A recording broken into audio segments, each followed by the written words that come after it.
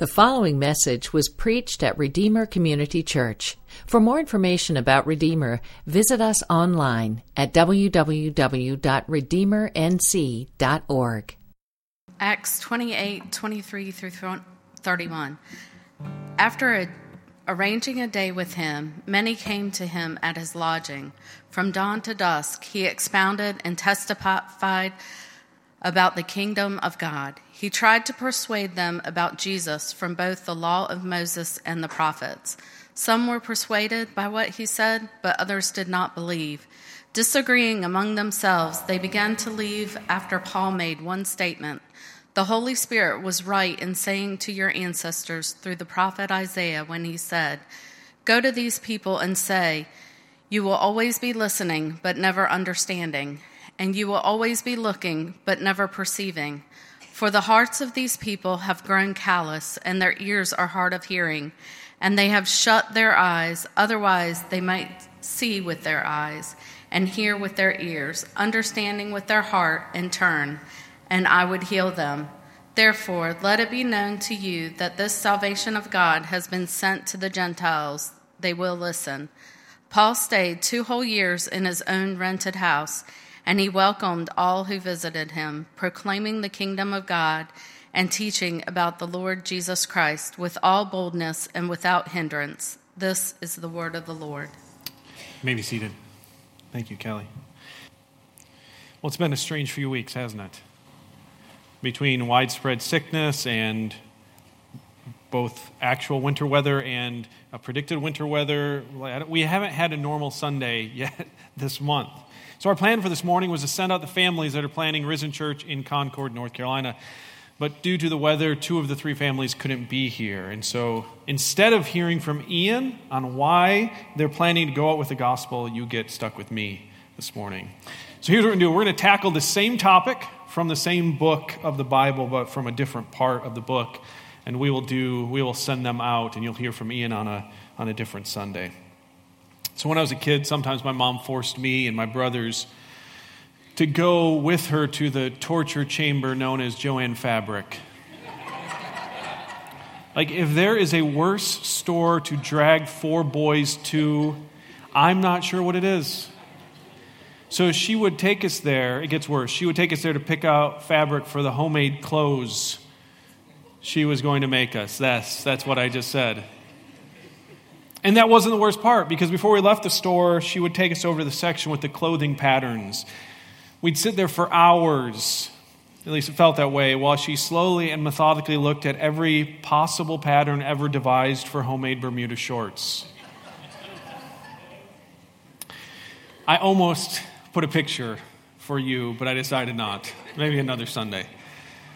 She would buy a pattern because it was a way to successfully make the clothes. Right? Patterns are helpful, whether they're for homemade Bermuda shorts or for football players trying to get open for a pass. A pattern aids us in accomplishing what we set out to do. It's a tried and true method for success.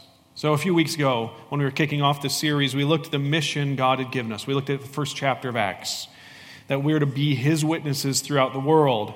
Well, here in the final chapter of Acts, we find a pattern to help us complete that mission successfully. What does that look like? So in the final verses here of Acts, we find this 4-part pattern that's been repeated over and over in Acts. Then it's been repeated over and over in the 1900 years since the book of Acts was written, and it will continue over and over until Jesus returns. Here's the 4-part pattern. There's a new place, a new people, but the same message and the same mission. So the first part is a new place. Look at verse 16.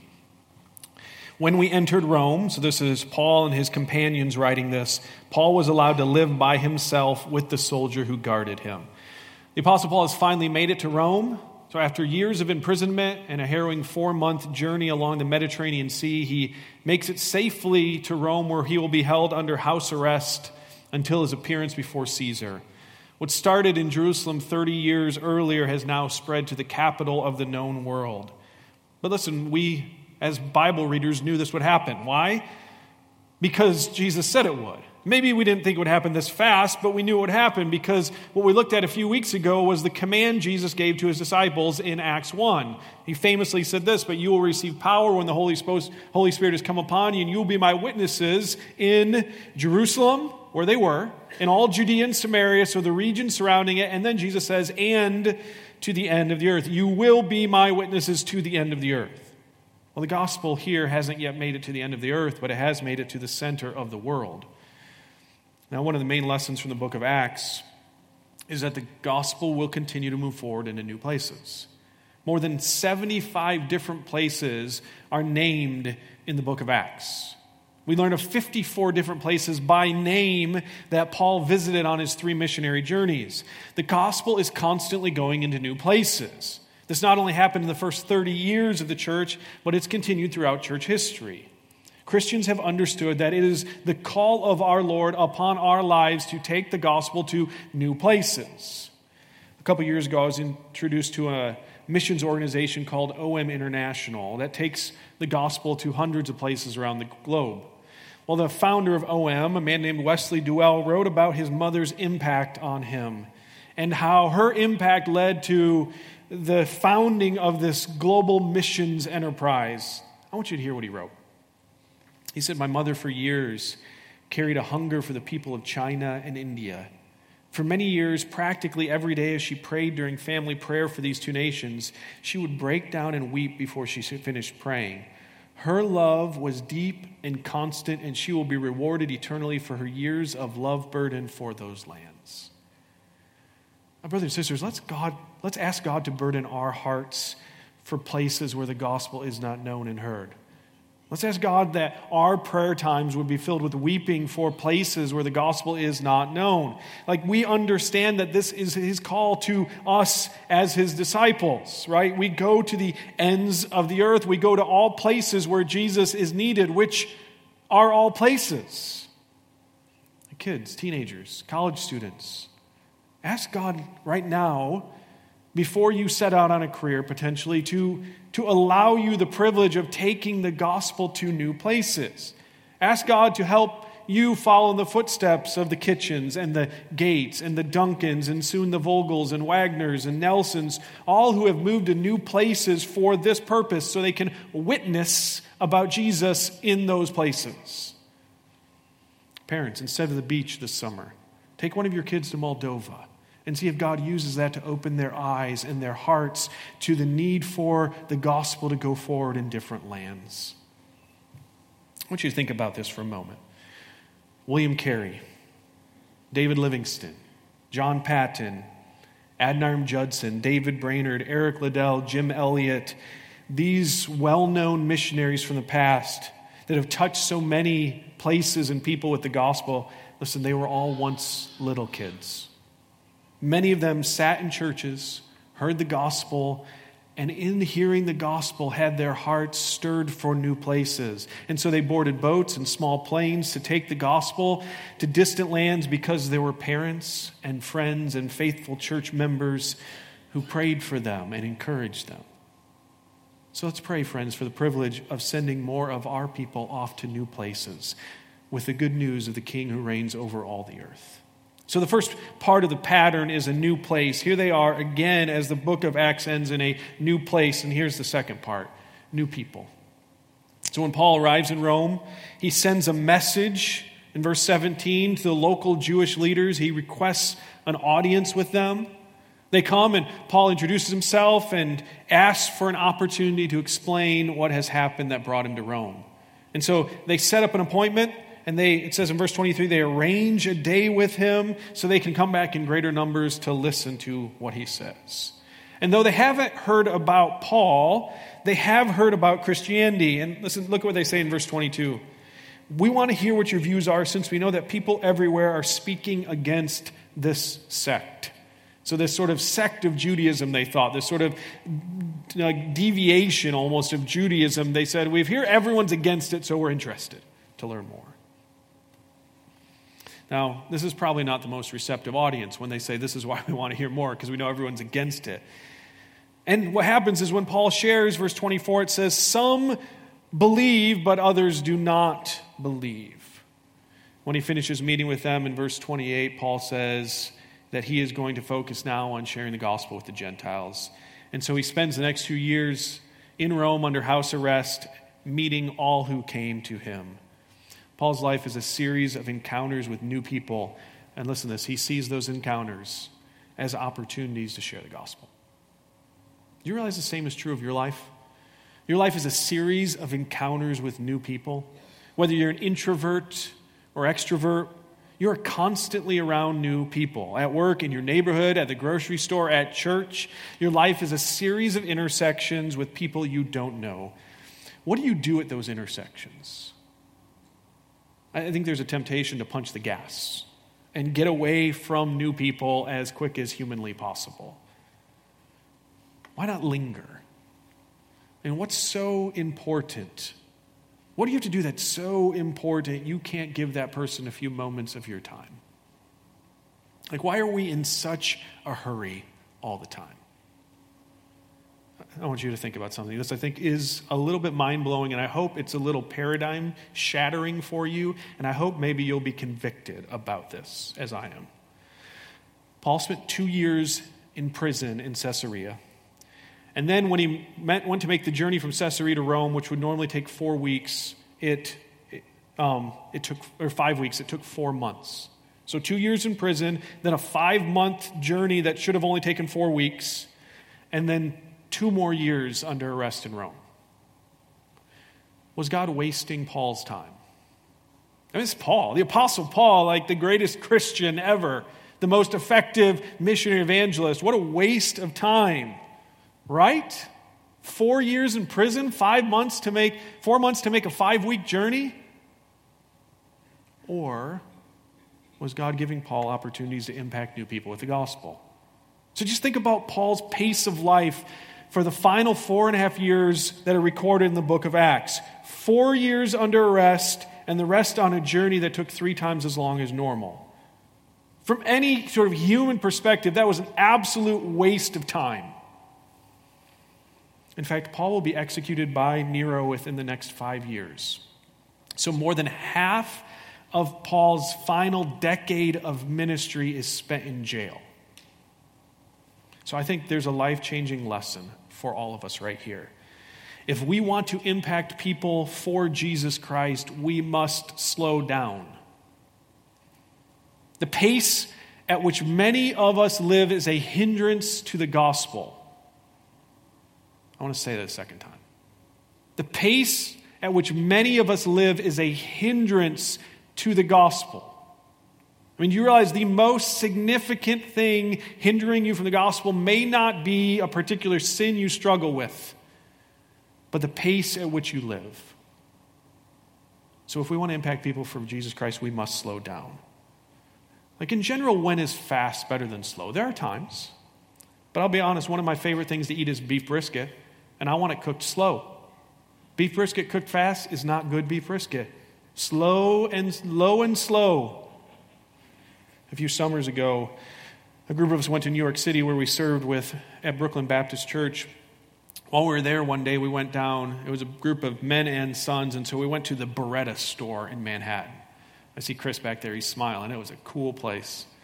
There we saw some shotguns, that were selling for 6 figures.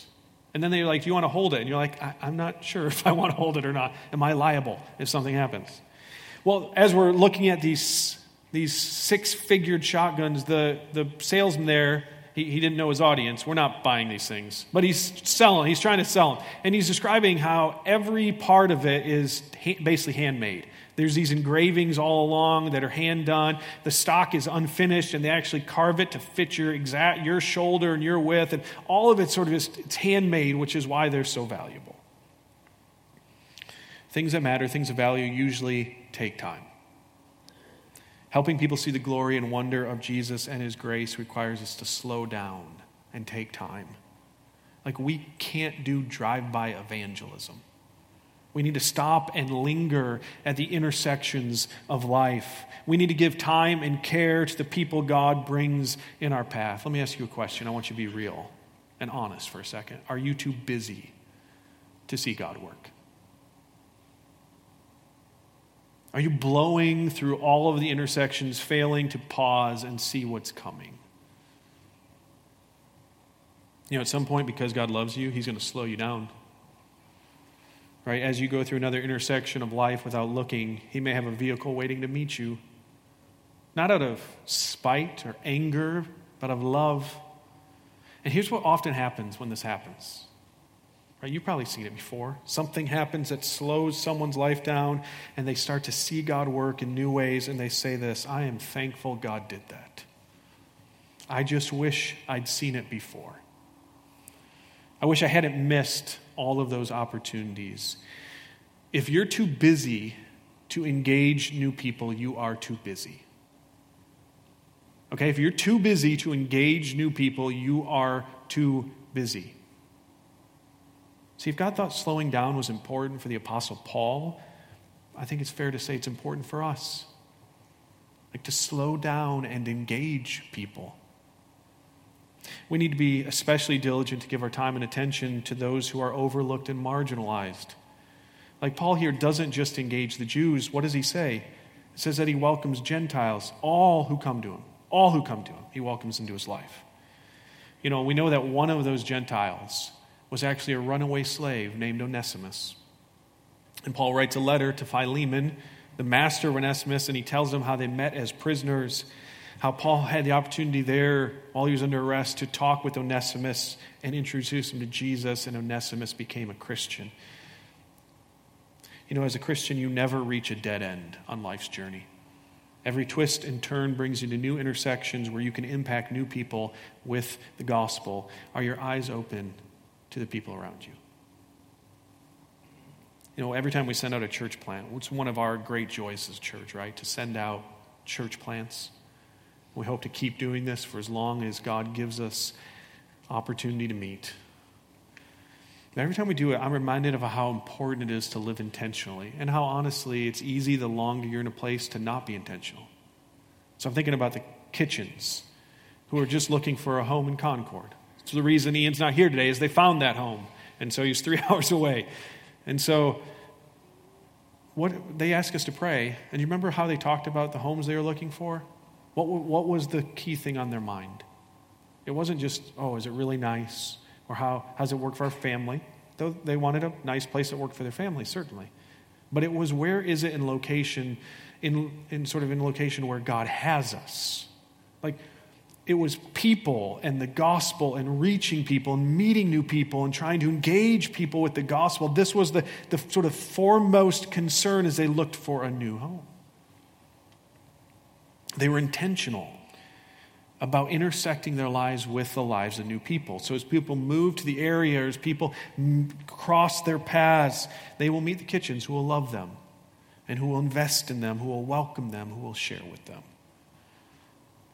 How are you intersecting new people? Will you slow down when you reach those intersections? Will you take time? So Paul's in a new place with new people, but look at, he's sharing the same message. Look at verse 23. He says, after arranging a day with him, many came to him at his lodging. From dawn to dusk, he expounded and testified about the kingdom of God. He tried to persuade them about Jesus from both the law of Moses and the prophets. So I want you to notice two things about the message Paul proclaims here. They're true of the disciples' message throughout Acts. First, it's centered on Jesus, and then it's rooted in Scripture. So the message is centered on Jesus. It says Paul here is telling them about the kingdom of God, trying to convince them or persuade them about Jesus. Now, this Jewish audience would have understood certain truths about God's kingdom.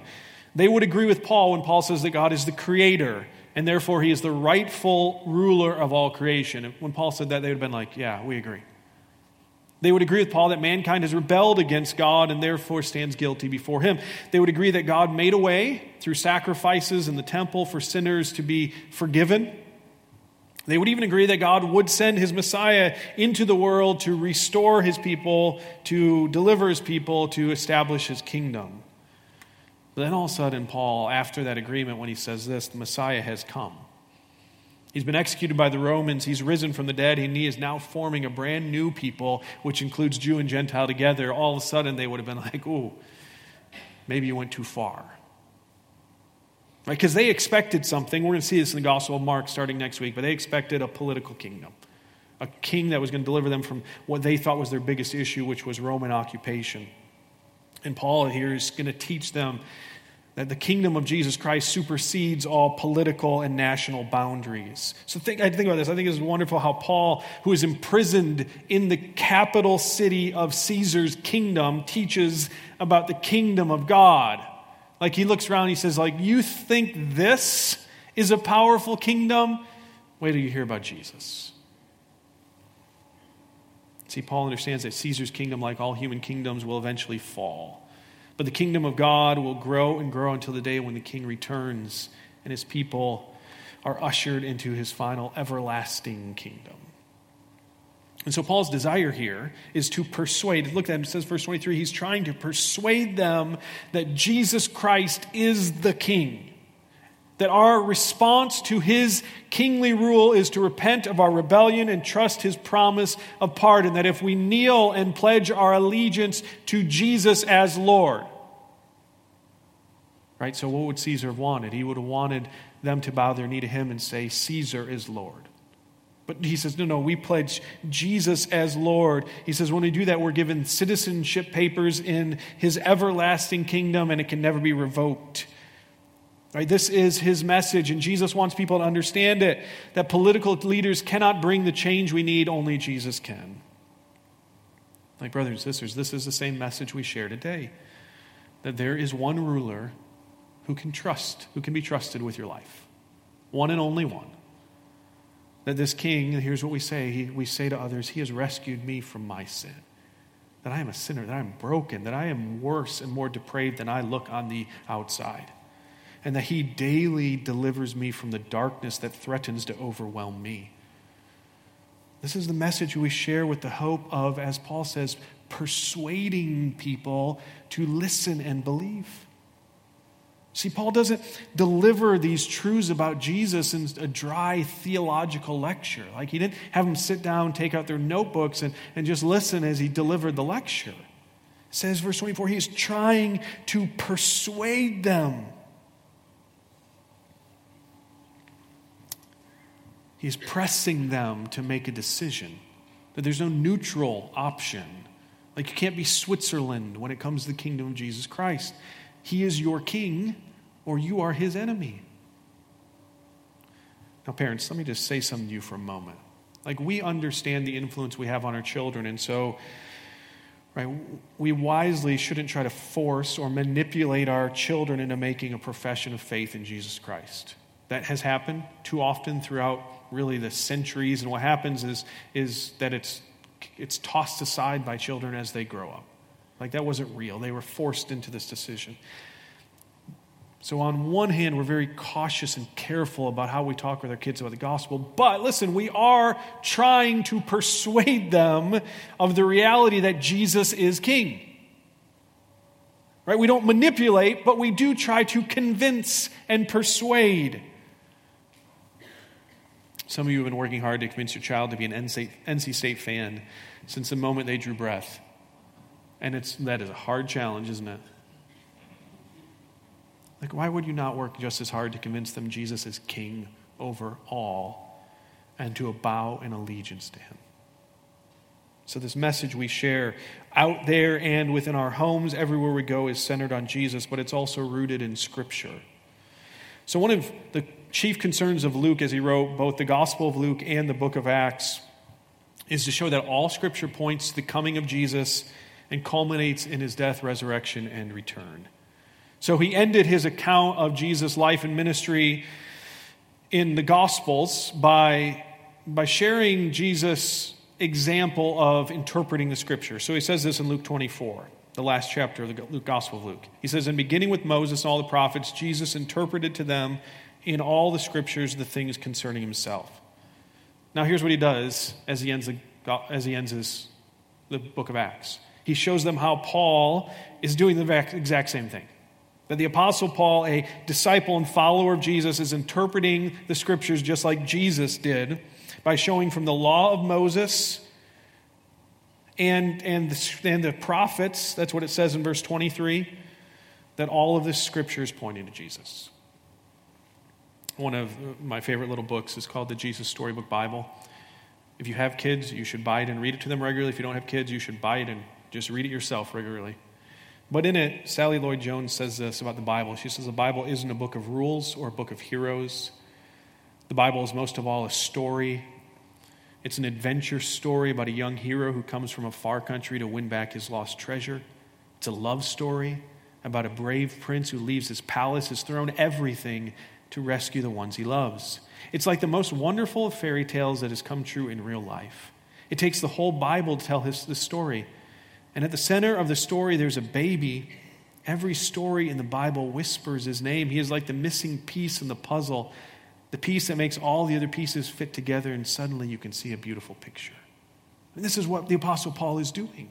He's opening up the scriptures and he's showing them how the missing piece in the puzzle is Jesus. And so we learn from this that we should read the Bible to see and to know and to love and to listen and to adore Jesus. Everything in it tells a story of Jesus. So as you read the Bible, don't look for rules, morals, or advice. Open the Bible to hear the voice of your King and discern his will for you. The Bible is God's word to us about his Son.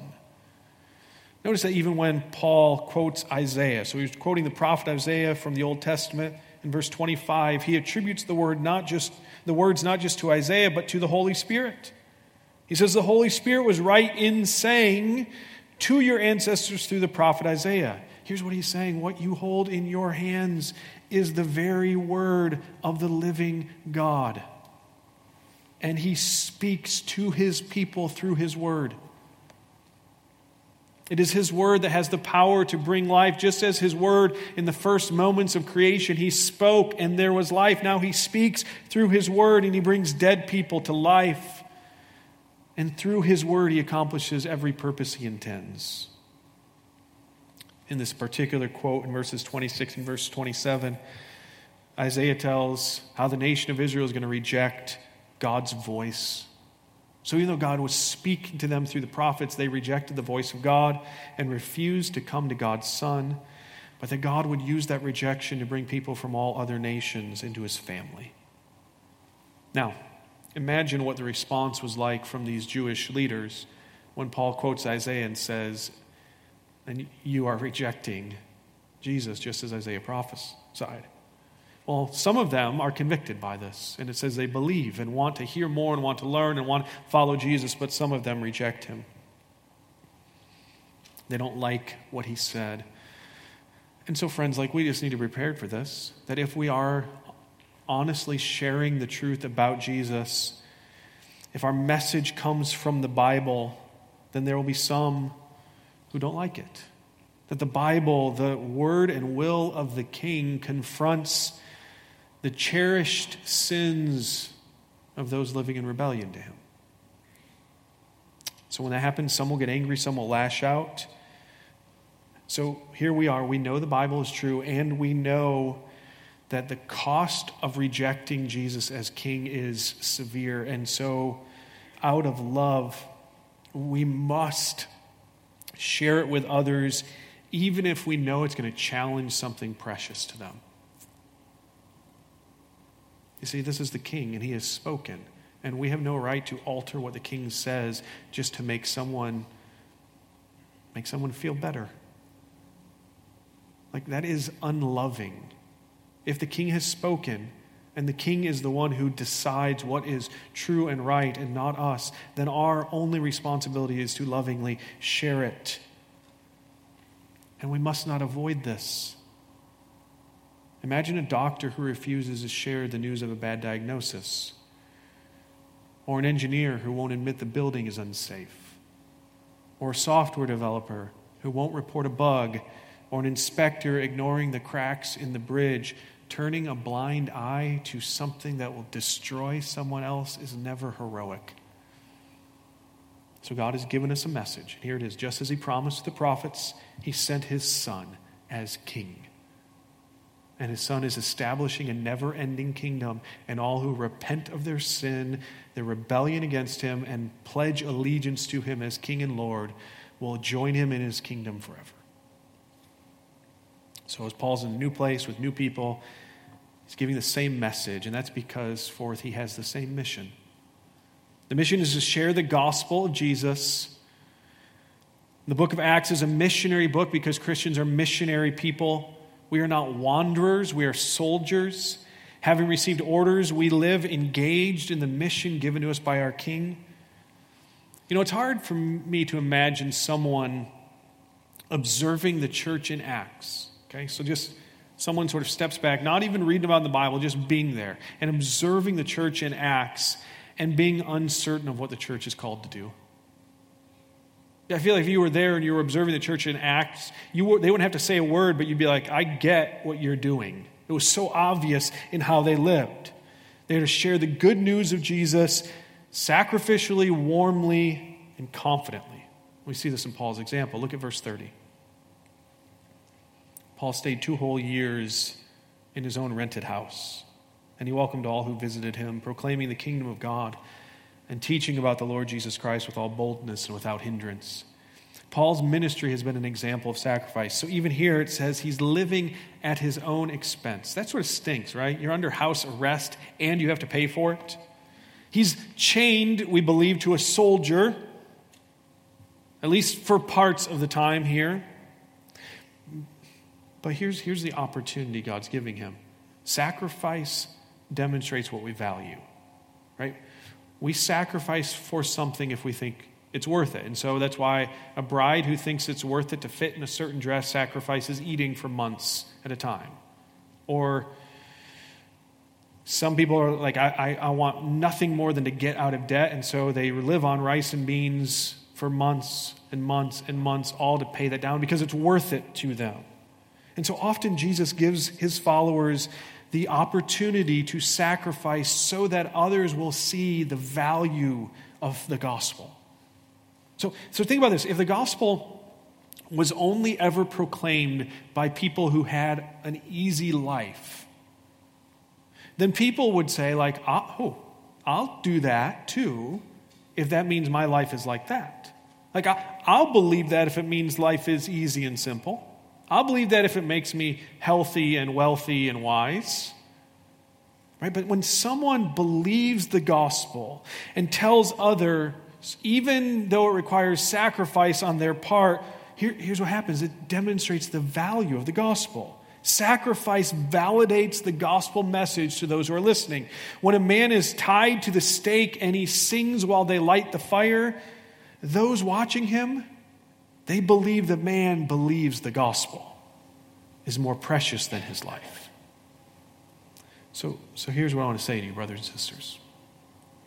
Difficulties and challenges in your life may be God's design to demonstrate that Jesus is more precious than your health and your safety and your comfort and your will.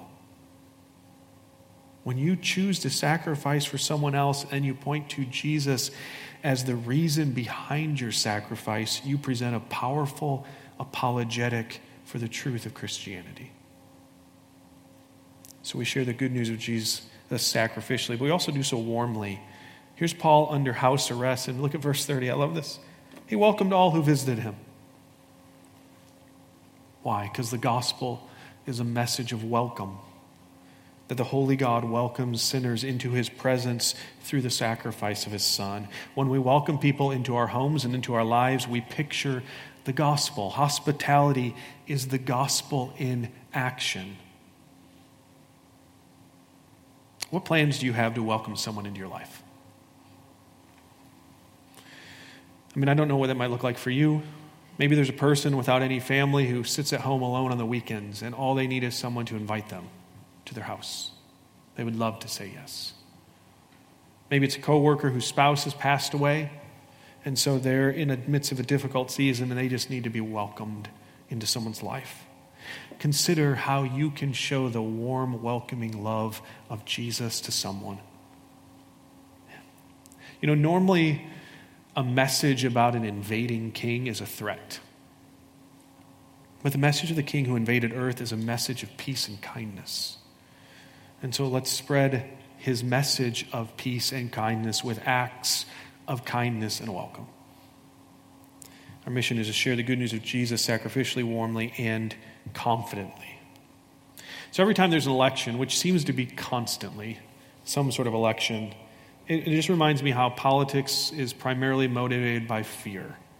Like literally, the slogan for every candidate could be, if the other candidate wins, he'll destroy the city, state, country, world, planet, universe. Like, he'll destroy everything. Right? So beware of him or her.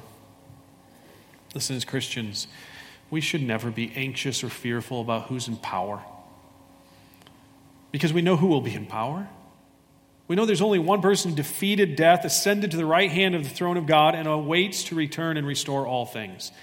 And so this is the reality that the book begins with Jesus rising from the dead and then saying, and now I'm giving you a mission. So it begins with that, and so this is why two of the final words in the book of Acts are boldness and unhindered. It's like this is the message that we're left with. Live boldly because the gospel is unhindered. The one who gave it to you rose from the dead and is coming back. Live with boldness because nothing he tells you to do will be hindered. I want you to consider what Paul has seen in the 30 years previous to this. Jesus took 11 frightened men and gave them a mission to spread his good news of victory. They start to tell people in Jerusalem, a small city near the eastern edge of the Roman Empire. In 3 decades, their message radiated from there to the very corners of the Roman Empire. And now the leading ambassador of Christianity is in Rome, waiting to have an audience with Caesar where he will testify about Jesus and his resurrection before the entire imperial court. And since then, Christianity has not slowed down. It continues to spread to new places and new people because we have the same mission as the first Christians and we share the same message with confidence. Why? Because we know our risen King, his purposes will not be hindered. Now I want you to turn to Revelation 7. Revelation, the final book of the New Testament. Chapter 7. So in this series of sermons the last 4 weeks about our message and our mission, we began with the first chapter in Acts, right? This command from our King, Jesus, to be his witnesses starting in Jerusalem and not stopping until the message of victory has reached the ends of the earth. Today's sermon from the final chapter of Acts doesn't wrap up the story. Instead, you could almost say that we find the gospel in Rome and the words "to be continued" at the end of the book of Acts. But we find the conclusion here in Revelation 7. Look at verse 9. John in his vision says this, "After this I looked, and there was a vast multitude from every nation, tribe, people, and language, which no one could number, standing before the throne and before the Lamb.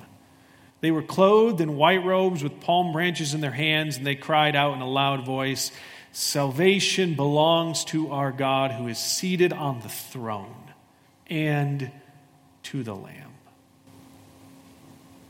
Whether Jesus calls us to go to a new city, a new country, or simply brings a new person into our path, let's be faithful, brothers and sisters, to share the good news of Jesus Christ until the day where we gather around his throne with our brothers and sisters from every tribe, tongue, and nation to worship him. Will you pray with me? Father, help us to be faithful. There's a lot on our plates. And we get busy with so many different things that sometimes we forget what you have told us to do. That you've given us this mission to share the news of a King who offers peace and joy and welcome and belonging to a people that is lost and broken and wandering and sad and in despair. In the houses next to our homes, in the cubicles near our offices, in the playgrounds, in the parks, in the restaurants, in the stores that we walk in and out throughout the week. There are so many people lost, like sheep without a shepherd. And we have been given this news which changes lives and transforms people. And yet we struggle to live with boldness. And so God, give us a boldness to sacrifice anything for the sake of the gospel, to live with a generosity and a warmness and a welcome that commends the gospel.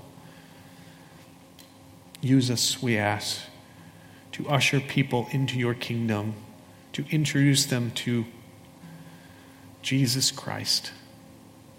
Help them to see his glory. I pray this in Jesus' name, amen.